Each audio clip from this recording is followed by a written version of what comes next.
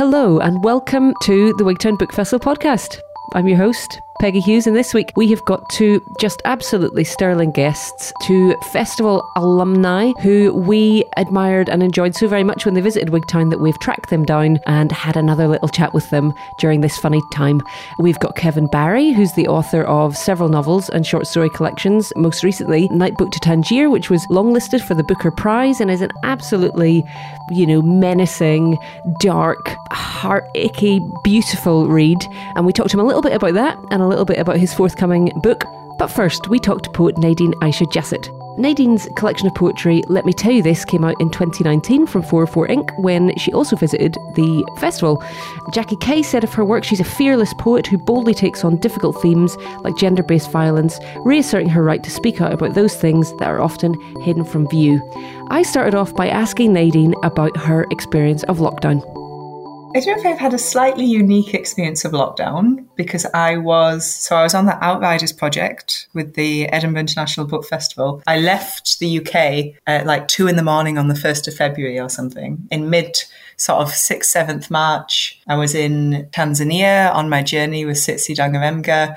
And then towards mid-March, the world started changing and the book festival were like, actually, we think we're going to have to bring you back early, and flights were getting cancelled, and it was all very dramatic. So I kind of arrived back in the UK 6 weeks earlier than I'd planned to be back in the UK. So no food in the house. We made the decision on the Tuesday and I was back on the Friday, and then a day later we went straight into lockdown. I think I had an unusual experience in that sense, but I think I'm lucky that I got to have an epic adventure. And then lockdown, I guess, has been a time of stillness, while at the same time, obviously, a time of sort of global grief as well. Could you say more about, because I think some of our listeners will maybe be aware of Outriders Africa, but if you could just say more about what that project is, what it's set out to do, the writer you were paired with, just a little bit more info. So Outriders Africa, the book festival did their first Outriders 2 years ago, which was in the Americas. 2 years later, they wanted to do Outriders Africa. And of course, when you plan a global project, that's when a pandemic strikes. And they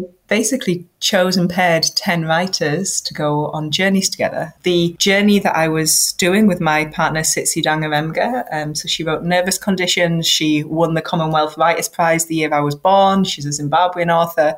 And for me, because all of my father's family are from Zimbabwe, that was especially resonant. We were to go on a journey together for 3 weeks. And then outside of that time, Southern Africa, in particular South Africa and Zimbabwe, have been such a huge part of my childhood, my heritage.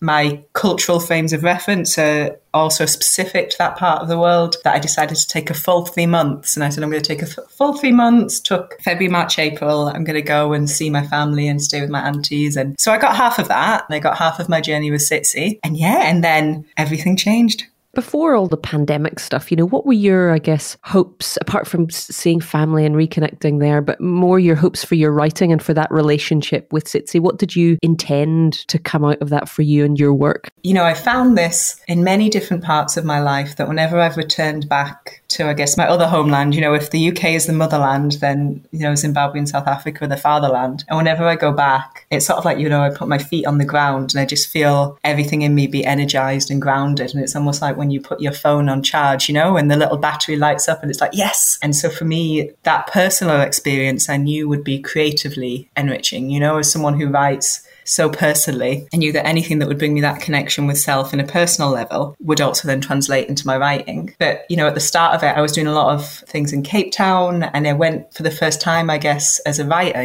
Whenever I've gone before, I've gone as a niece or a daughter or a cousin. And I was going as a writer in my own right. And I did an event with an agency called Woman's Zone there, which is like the Glasgow Women's Library Cape Town version, all there for the women of Cape Town. And it was just so wonderful to be welcomed into a place that's part of my ancestry and part of who I am as a writer, as that mold that I've made for myself was so enriching. And, when I came back to the UK, I still felt like I had all of those women and all of those ancestors at my back. And that was so lovely.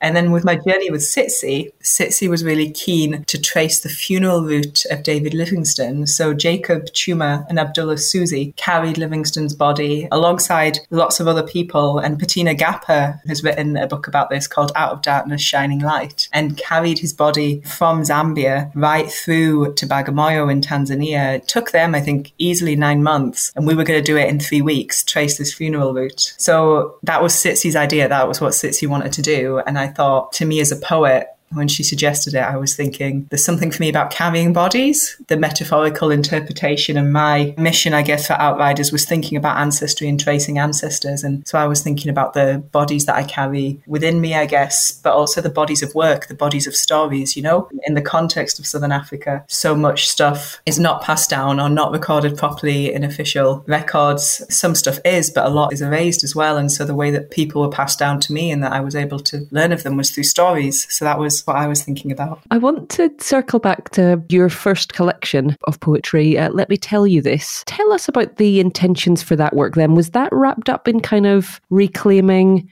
narrative, sharing stories that hadn't been heard before? Let Me Tell You This started really with the poetry pamphlet that came before it still. And that really just came out of me writing down the things that I needed to write for myself. You know, I would say pretty much all of Let Me Tell You This was poems that I wrote for myself and experiences that I needed to articulate. You know, they say the personal is political, and I guess for me, the personal things that I was writing about and the things that were closest to the surface are also political because of the nature of, you know, racism. It's not an abstract idea. It's something that can cause real trauma in people's lives, and it's something that's also a part of people's real lived experiences. And for me, a lot of these big political words that we use, you know, we say, oh, let's talk about racism in policy and gender-based violence. But for me, these were also part of my life. And so my personal way of navigating them was that I was like, you know, I need to not just be holding all of this stuff in my head. I need to actually get it out for myself. And then I guess one thing led to another. And there you have it. I have a book covered in gold foil, which is really beautiful. But I think it was definitely a journey. And I think it's part of a journey that's wrapped up maybe in imposter syndrome and maybe in us not knowing our own power, but a journey of me thinking, okay, these are poems that I wrote for me and putting them out there. And then once they get out there, you suddenly get this response from the audience where people are like, thank you so much for saying that because I feel it too. And thank you so much for saying that because I think other people need to know this. And it's a leap, realizing that your own words are bigger than you. You spoke there about the book being beautiful, and it is very beautiful, both outside and very much inside. But in one of the poems, I think it's Threads, there's this idea of beauty and utility, it being beautiful and useful. Can you say a little bit more about how you get that balance? And you know what? I love that line. And I'm so glad you picked up on it because I come back to it often and think, is this what you're trying to do with your writing? Are you trying to make something that is both beautiful and useful from tangled yarn and threads, you know, from all these different feelings and emotions, I guess, inside me and make something that has that beauty, I guess, as an artist and in terms of what feels good to write, you know, and to challenge myself, but that's also useful to the world, that's doing something that has a purpose. But I think there are so many broad, different definitions of what makes something useful. For example, I always going on about Mary Oliver and how much I love her poetry. And I think someone on the outside might say, oh, but they're poems that are about walking through the woods and loving trees and you know, and you write these poems that are about calling out racism very explicitly. And, you know, they might not make the link between why some of my favourite poem would be Mary Oliver's, but I think both of them hold something that help people reach towards healing and connection. And for me, like Mary Oliver's stuff helps me connect to myself, I guess, and find a sort of sense of peace or understanding, which gives me resilience to then do the difficult work in the world. Yeah, I mean, that sense of writing first for yourself and then reaching a reader and that the personal and the political. I've read a lovely piece online that you've written about this, about using vulnerability or feeling vulnerable. Is there a way of dealing with that vulnerability when the work is in the world? I think it's definitely a journey. And I think it's interesting the different ways we engage with that vulnerability depending on where we are. Because I think sometimes as well, you know, like last year, I was doing so many events for Let Me Tell You This, and it was so wonderful. And I'm so glad, especially, you know, looking at the context for debut authors this year, like I'm so glad I got to do so many events. But I think it also meant that because I was on stage so much, that when it came to writing new work, I wasn't in a space to, I guess, be as vulnerable as where some of the truth of my work comes from, because I was so present in a performance space, you know. And I think for me, that vulnerability has to be first there, just you and yourself, and not with any idea of anyone else who's a viewer. I guess my first journey in it was when my first pamphlet Still came out in 2016. And I remember like putting it out into the world and having a beautiful launch. And then the next morning saying to my partner at the time, like, what have I done? I've put these personal poems out. Oh gosh, oh no. And there was a quote from Audre Lorde that really got me through. That which is the source of our vulnerability is also the source of our greatest strength. I really love that. I really love this idea that our vulnerability is strength. But I also think that the vulnerable things within us, by naming them and sort of saying them, we connect to ourselves, but we can connect to other people as well. Just that Audre Lorde phrase there, it's something quite ludic about that. And it reminded me of, your poem about age, 29. There's a real play, there's a real turn in there. And it leads me to, and I wanted to ask you just about the kind of playfulness and the musicality in your work. And basically what comes first for you? Are you editing with your ear or with your eye? How do you build those little machines?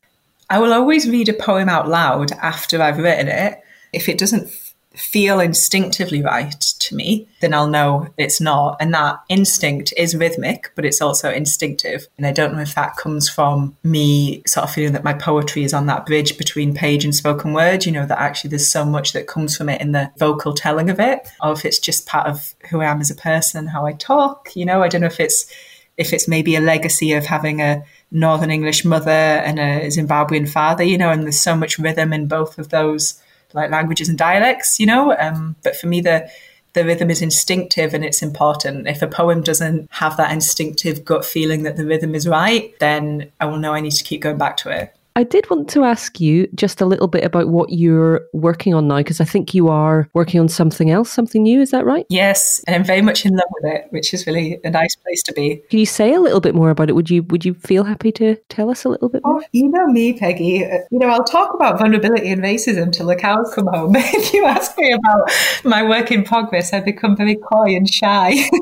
I think, it's something that it feels very precious. I can say that it's prose. I've had mentoring from Kapka Kasabova with it, who wrote Border as part of my Scottish Book Trust New Writers Award. So it's, last year, I guess I was in a place with it where I was really, and it comes from what I was saying about earlier about being in such a performance place and being so conscious of the audience, that I found last year I was subconsciously feeling this pressure to write what was expected of me, I guess politically as well. I was feeling this pressure to write something that was really explicitly political.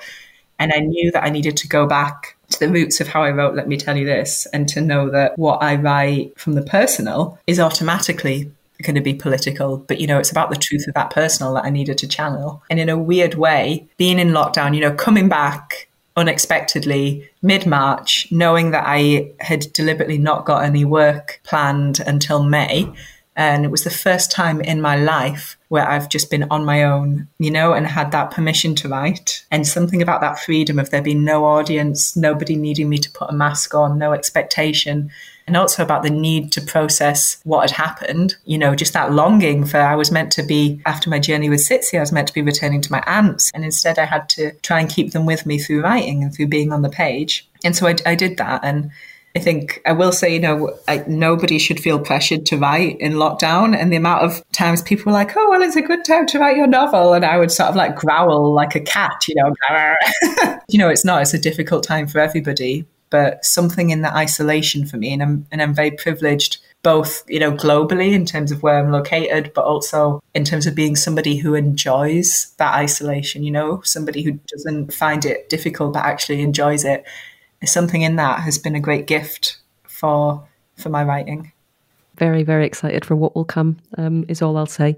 Nadine, it's been such a pleasure. I wonder if I could just end, I guess, by just saying, you've been to Wigtown. I was at the event with you and the mighty Asa Aldegheri. I remember it fondly and well. How was Wigtown for you? I like Wigtown. And actually, there's a particular bookshop in Wigtown that has been on my mind, which is Reading Lasses. Every time I go to Wigtown, I love to go there, and I always take my book, sit in the same chair and have a slice of chocolate violet cake. But also, I think Wigtown last year held one of my most special moments, because I think it was the only book festival that I've experienced yet where you meet up with two other authors, go on a drive in the middle of the night, swim in the sea at night and see phosphorescence. And that's what we did. We were swimming, and every time we moved through the water, it was lighting up with little water fireflies around us. And it was just perfect. So yeah, I will treasure that Wigtown memory. Wow, I don't know about you, but Nadine just totally transported me back to Wigtown cakes and phosphorescence past. That was so lovely. Thank you, Nadine, for joining us. It was a real treat to get to chat to you. And now we speak to Kevin Barry from home in Sligo, as I always like to say of Kevin, imagining him there in his former police Garda barracks. Kevin Barry is the author of 3 novels and 2 short story collections, and his awards are longer than my arm. They include the Impact Dublin Literary Award, the Goldsmiths Prize, the Sunday Times EFG Short Story Prize, and the Lannan Foundation Literary Award. And his stories and essays have appeared everywhere in Yorker and Grantown elsewhere, but here we speak largely about 2 books, really. We speak about his latest novel, Night Boat to Tangier, which was an Irish #1 bestseller. But we also tantalisingly touch on the book that he's got forthcoming from Canongate, which is another book of short stories, That Old Country Music, which is due out sometime later this year. How's lockdown been for you, Kevin Barry? Where are you and what have you been up to? Well, I've been in South County Sligo on the shores of lovely Lough Arrow, and I'm looking out at a reasonably pleasant afternoon after a wet morning. It's fine. Like, it's really weird. It's a very different experience of the whole lockdown thing when you're in the countryside, I think, because it just looks much as it usually does in kind of April and May and June. It's been lovely. Like this week, we've only been allowed to travel a bit further, as in I've been able to go half an hour up the road to Sligo town. And it's very different when you go into town and you see everything closed and people go, you know, everyone masked. And it's a very different experience of it. Here you can kind of forget about it a little bit. Has it been a good time imaginatively for you then, like having got by the, you know, the news cycles and stuff? Have you managed to forge ahead with anything new? Time will tell. I'm turning out pages, but Jesus only knows what they're like, you know. I've been writing. I've been working on a few different things. One is a kind of a speculative television script. It's interesting. It's supposed to be a comedy, but it's I think it's promising enough, but it's kind of resolutely doesn't want to be funny, you know. They're at least not in a kind of a punchline, funny ha-ha kind of a way. So it's interesting, I think, even if you're not writing directly about the kind of the time of the Great Plague or the whole virus thing, it's going to come into your work and affect it in kind of oblique ways, you know. Obviously, the way all our dreams have been affected, we've been having weird, vivid dreams. So your fiction writing comes from that same kind of unconscious place. So it's obviously going to dictate the kind of work that comes out. I do have some happy thoughts in it. I do think that possibly there'll be such a release when we get past this thing that there'll be a real surge in people's creativity, and that people will really kind of want to express and make new things and create in the way that has happened before, you know, in kind of the 1920s after the Spanish flu thing and after the Great War, that there was this mad sort of roaring 20s kind of energy that came out of it. Something like that could well happen, I think. I'm going to ask you a little bit, because last time we crossed paths, we were speaking about Night Boat to Tangier, and I know that, you know, you've got a new book of short stories coming from Canongate, which I'm going to ask you about. But first of all, just about Night Boat, really. You know, some people listening might have read it, some not. Do you want to just tell us a little bit about that book? It's funny, often I find with novels and research, the best research you can do for a novel, you don't realise it's research at the time. And for about the last 20 years, since the late 90s, every kind of winter, if I could afford to, I would escape from grey Irish skies or Scottish skies when I was living there and go to the south of Spain around January and February for just might be a few days, it might be a few weeks, it would be a couple of months sometimes. And I was just kind of really grew to love the south of Spain, especially, just mooching around the cities down there. And then over the last couple of years, kind of saying to myself, well, I have all this kind of Spanish texture, if you like. How can I write a Spanish book? And I couldn't figure it out until I thought, well, if I would just put 2 Irish fellas in Spain and get them talking to each other, that'll break the back of it. So I had these 2 sort of gangster figures, Morris and Charlie, kind of wisecracking, malevolent, vaguely lovable gangster types from Cork City. And I didn't know what to do with them. I could hear them very vividly. I thought they were great, big characters, but I couldn't find the form for them. I think initially they tried to barrel into a couple of short stories and destroyed them because they were too big. They were too large. So then I sat down one day and started trying to write it I had the notion of setting them down in Spain, that their gangster work had been involved in the old drug trade of smuggling hashish from North Africa up to the west of Ireland, which was a long running trade for many decades. And I wrote it as a play for a couple of weeks. It quickly became apparent that it wanted to be a novel. The story kept opening out into the past, and the only way to convincingly get away with that is in a novel. The novel is such a wonderfully capacious form, really. It can go in any direction time-wise, which is much more difficult with a stage play, So it kind of wrote itself pretty quickly for me. It was about a year, and it's been a belter, actually. It's gone very well. Booker Prize list last year, and it was in the New York Times top 10 of the year, which is a fantastic thing for it over on that side. So yeah, so people have responded to them. Morris and Charlie, they're extremely, on the surface, extremely unlikable. I was personally delighted to get them out of the house when I finished the book. Then you kind of start to miss them a little bit. Yeah, I just love how you speak about them like they're real fellas. And actually, the book would have me believe they're two old guys from the local pub. Do you know what I mean? Like they're really fleshed out. Well, that's good. Some characters are more vivid to me as a writer than others, but I immediately could kind of see and hear these two very clearly. I write a lot of double acts to the point where now I see them coming and go, oh God, no, not another double act. But they really kind of demanded to be this kind of pair. It was a happy experience in terms of me writing the novel. It was quite quick. It was like inside a year, and the previous novel, Beetlebone, I'd been coming and going for it for ages, for about 4 years. Felt like much more of a slog. So this one, it was nice to get it out quick. I mean, I've seen, I think even at a couple of places, this idea, this Hammond Club for the iPhone generation, this kind of two fellas, Irish fellas waiting for something to happen, and the inevitable kind of ghost of Beckett. Well, that's just my way of getting myself compared to Beckett. That's all you have to do. You just get two Irish fellas having to wait for something, and the Beckett comparisons start running in the door to you. It's marvellous. But no, of course, like that, they're waiting. And they're Irish. So that spectre is there. I'm thinking something Norman Mailer said, which is whenever two men say hello to each other in the street, one of them loses. I use that quote a lot, and I overuse it. Yeah, and like Irish people are like, we love to talk, and we're good at it, and we kind of love the sounds of our own voices. But at the same time, we say very little. It's always quite guarded in lots of ways, and there are always these little subtext conversations going on beneath the surface of it.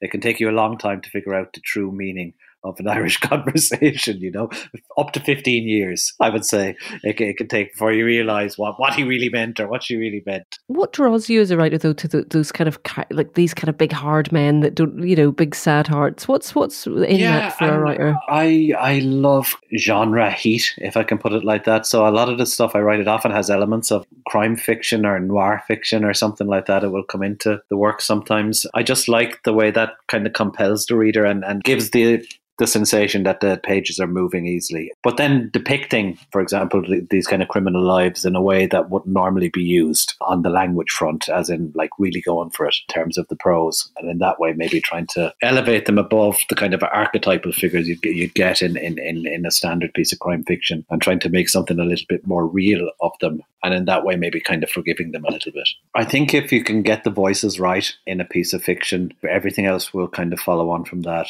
If you can get their voices accurately, you're getting their hearts and souls and blood and bones as well, I think.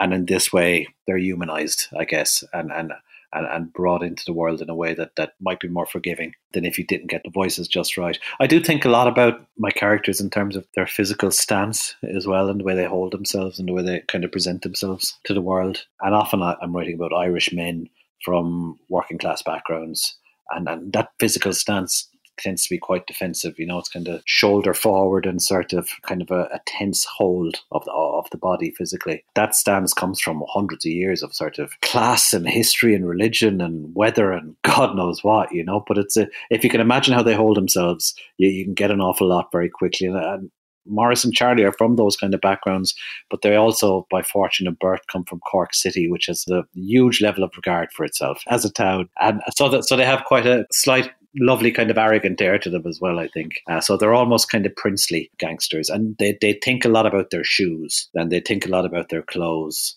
Actually, one of the kind of funny things about the book is that it is given away somewhere in the book that they're only kind of like very early 50s, 51 or 52. But the way they talk, it's like death's door, as if they're like late 80s. And people talk to me about these ancient gangsters. I said, but did you miss the bit that they're only like 51?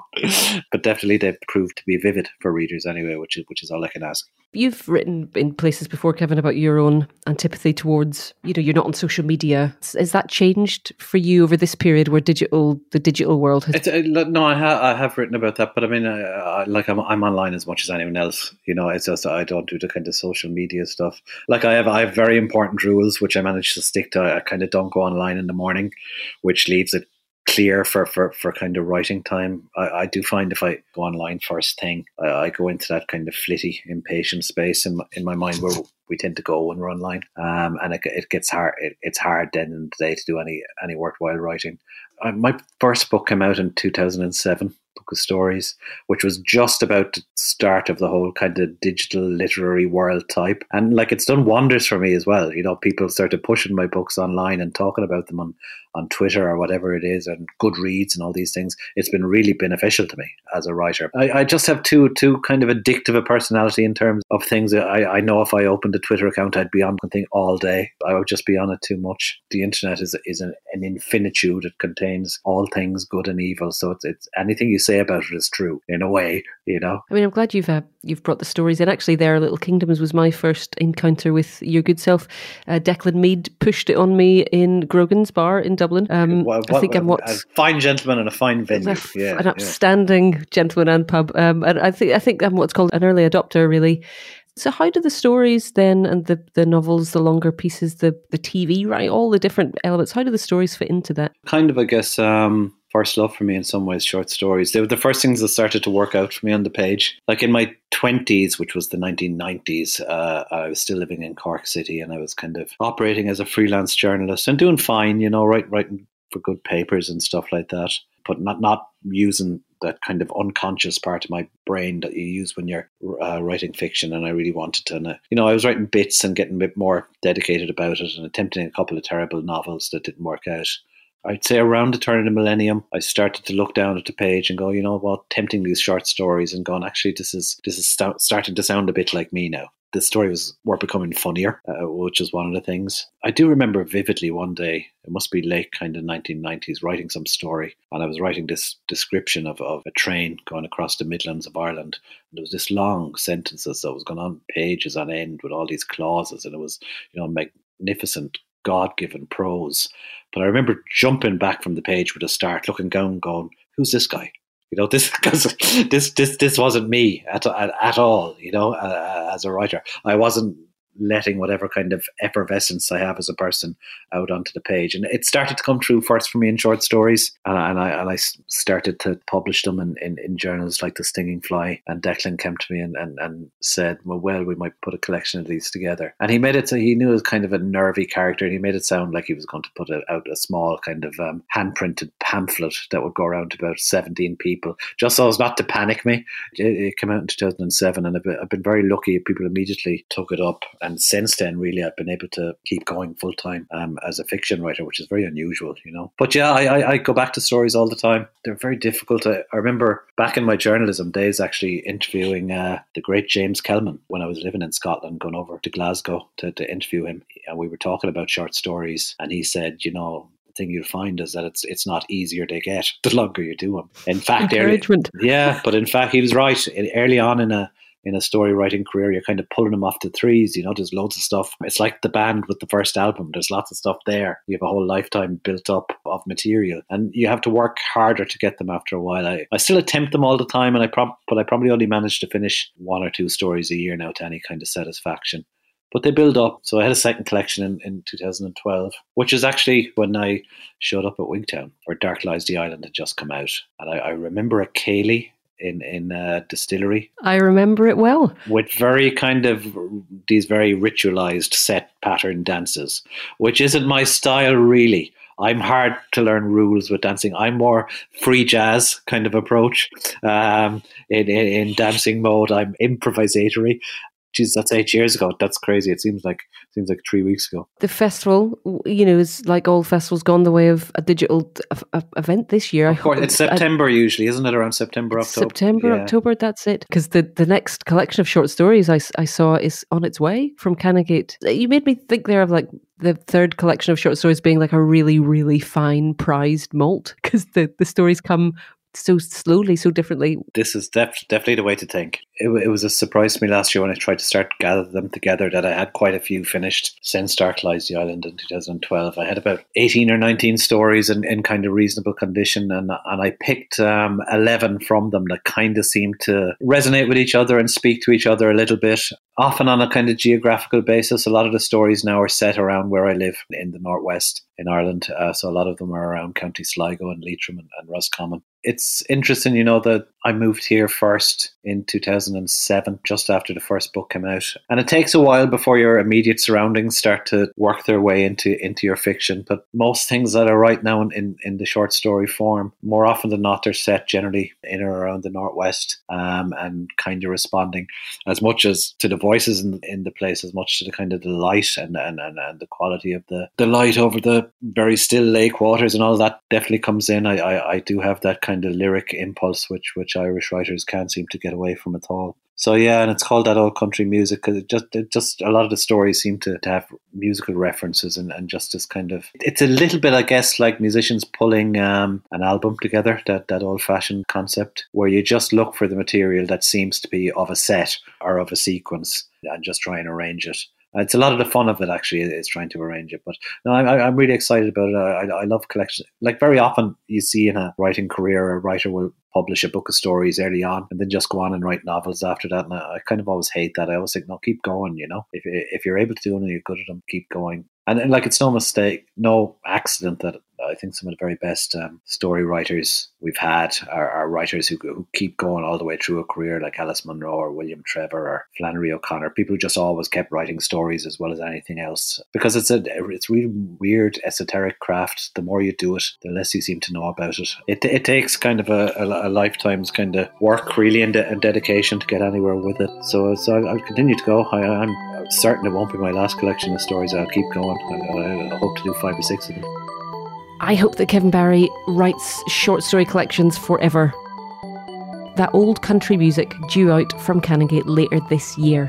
Thank you so much to Kevin for joining us. Thank you to Nadine for joining us too. Thank you to you for joining us wherever you are, whether you're in Sligo or Edinburgh like Nadine, or Wigtown or Creetown or wherever. We would love to hear. If you're tuning in out there, do let us know. Give us a tweet, Dora, or drop us a Facebook line at Wigtown Book Fest. And we hope very much that we will have you join us again next week. But for now, till then, take care. Bye-bye.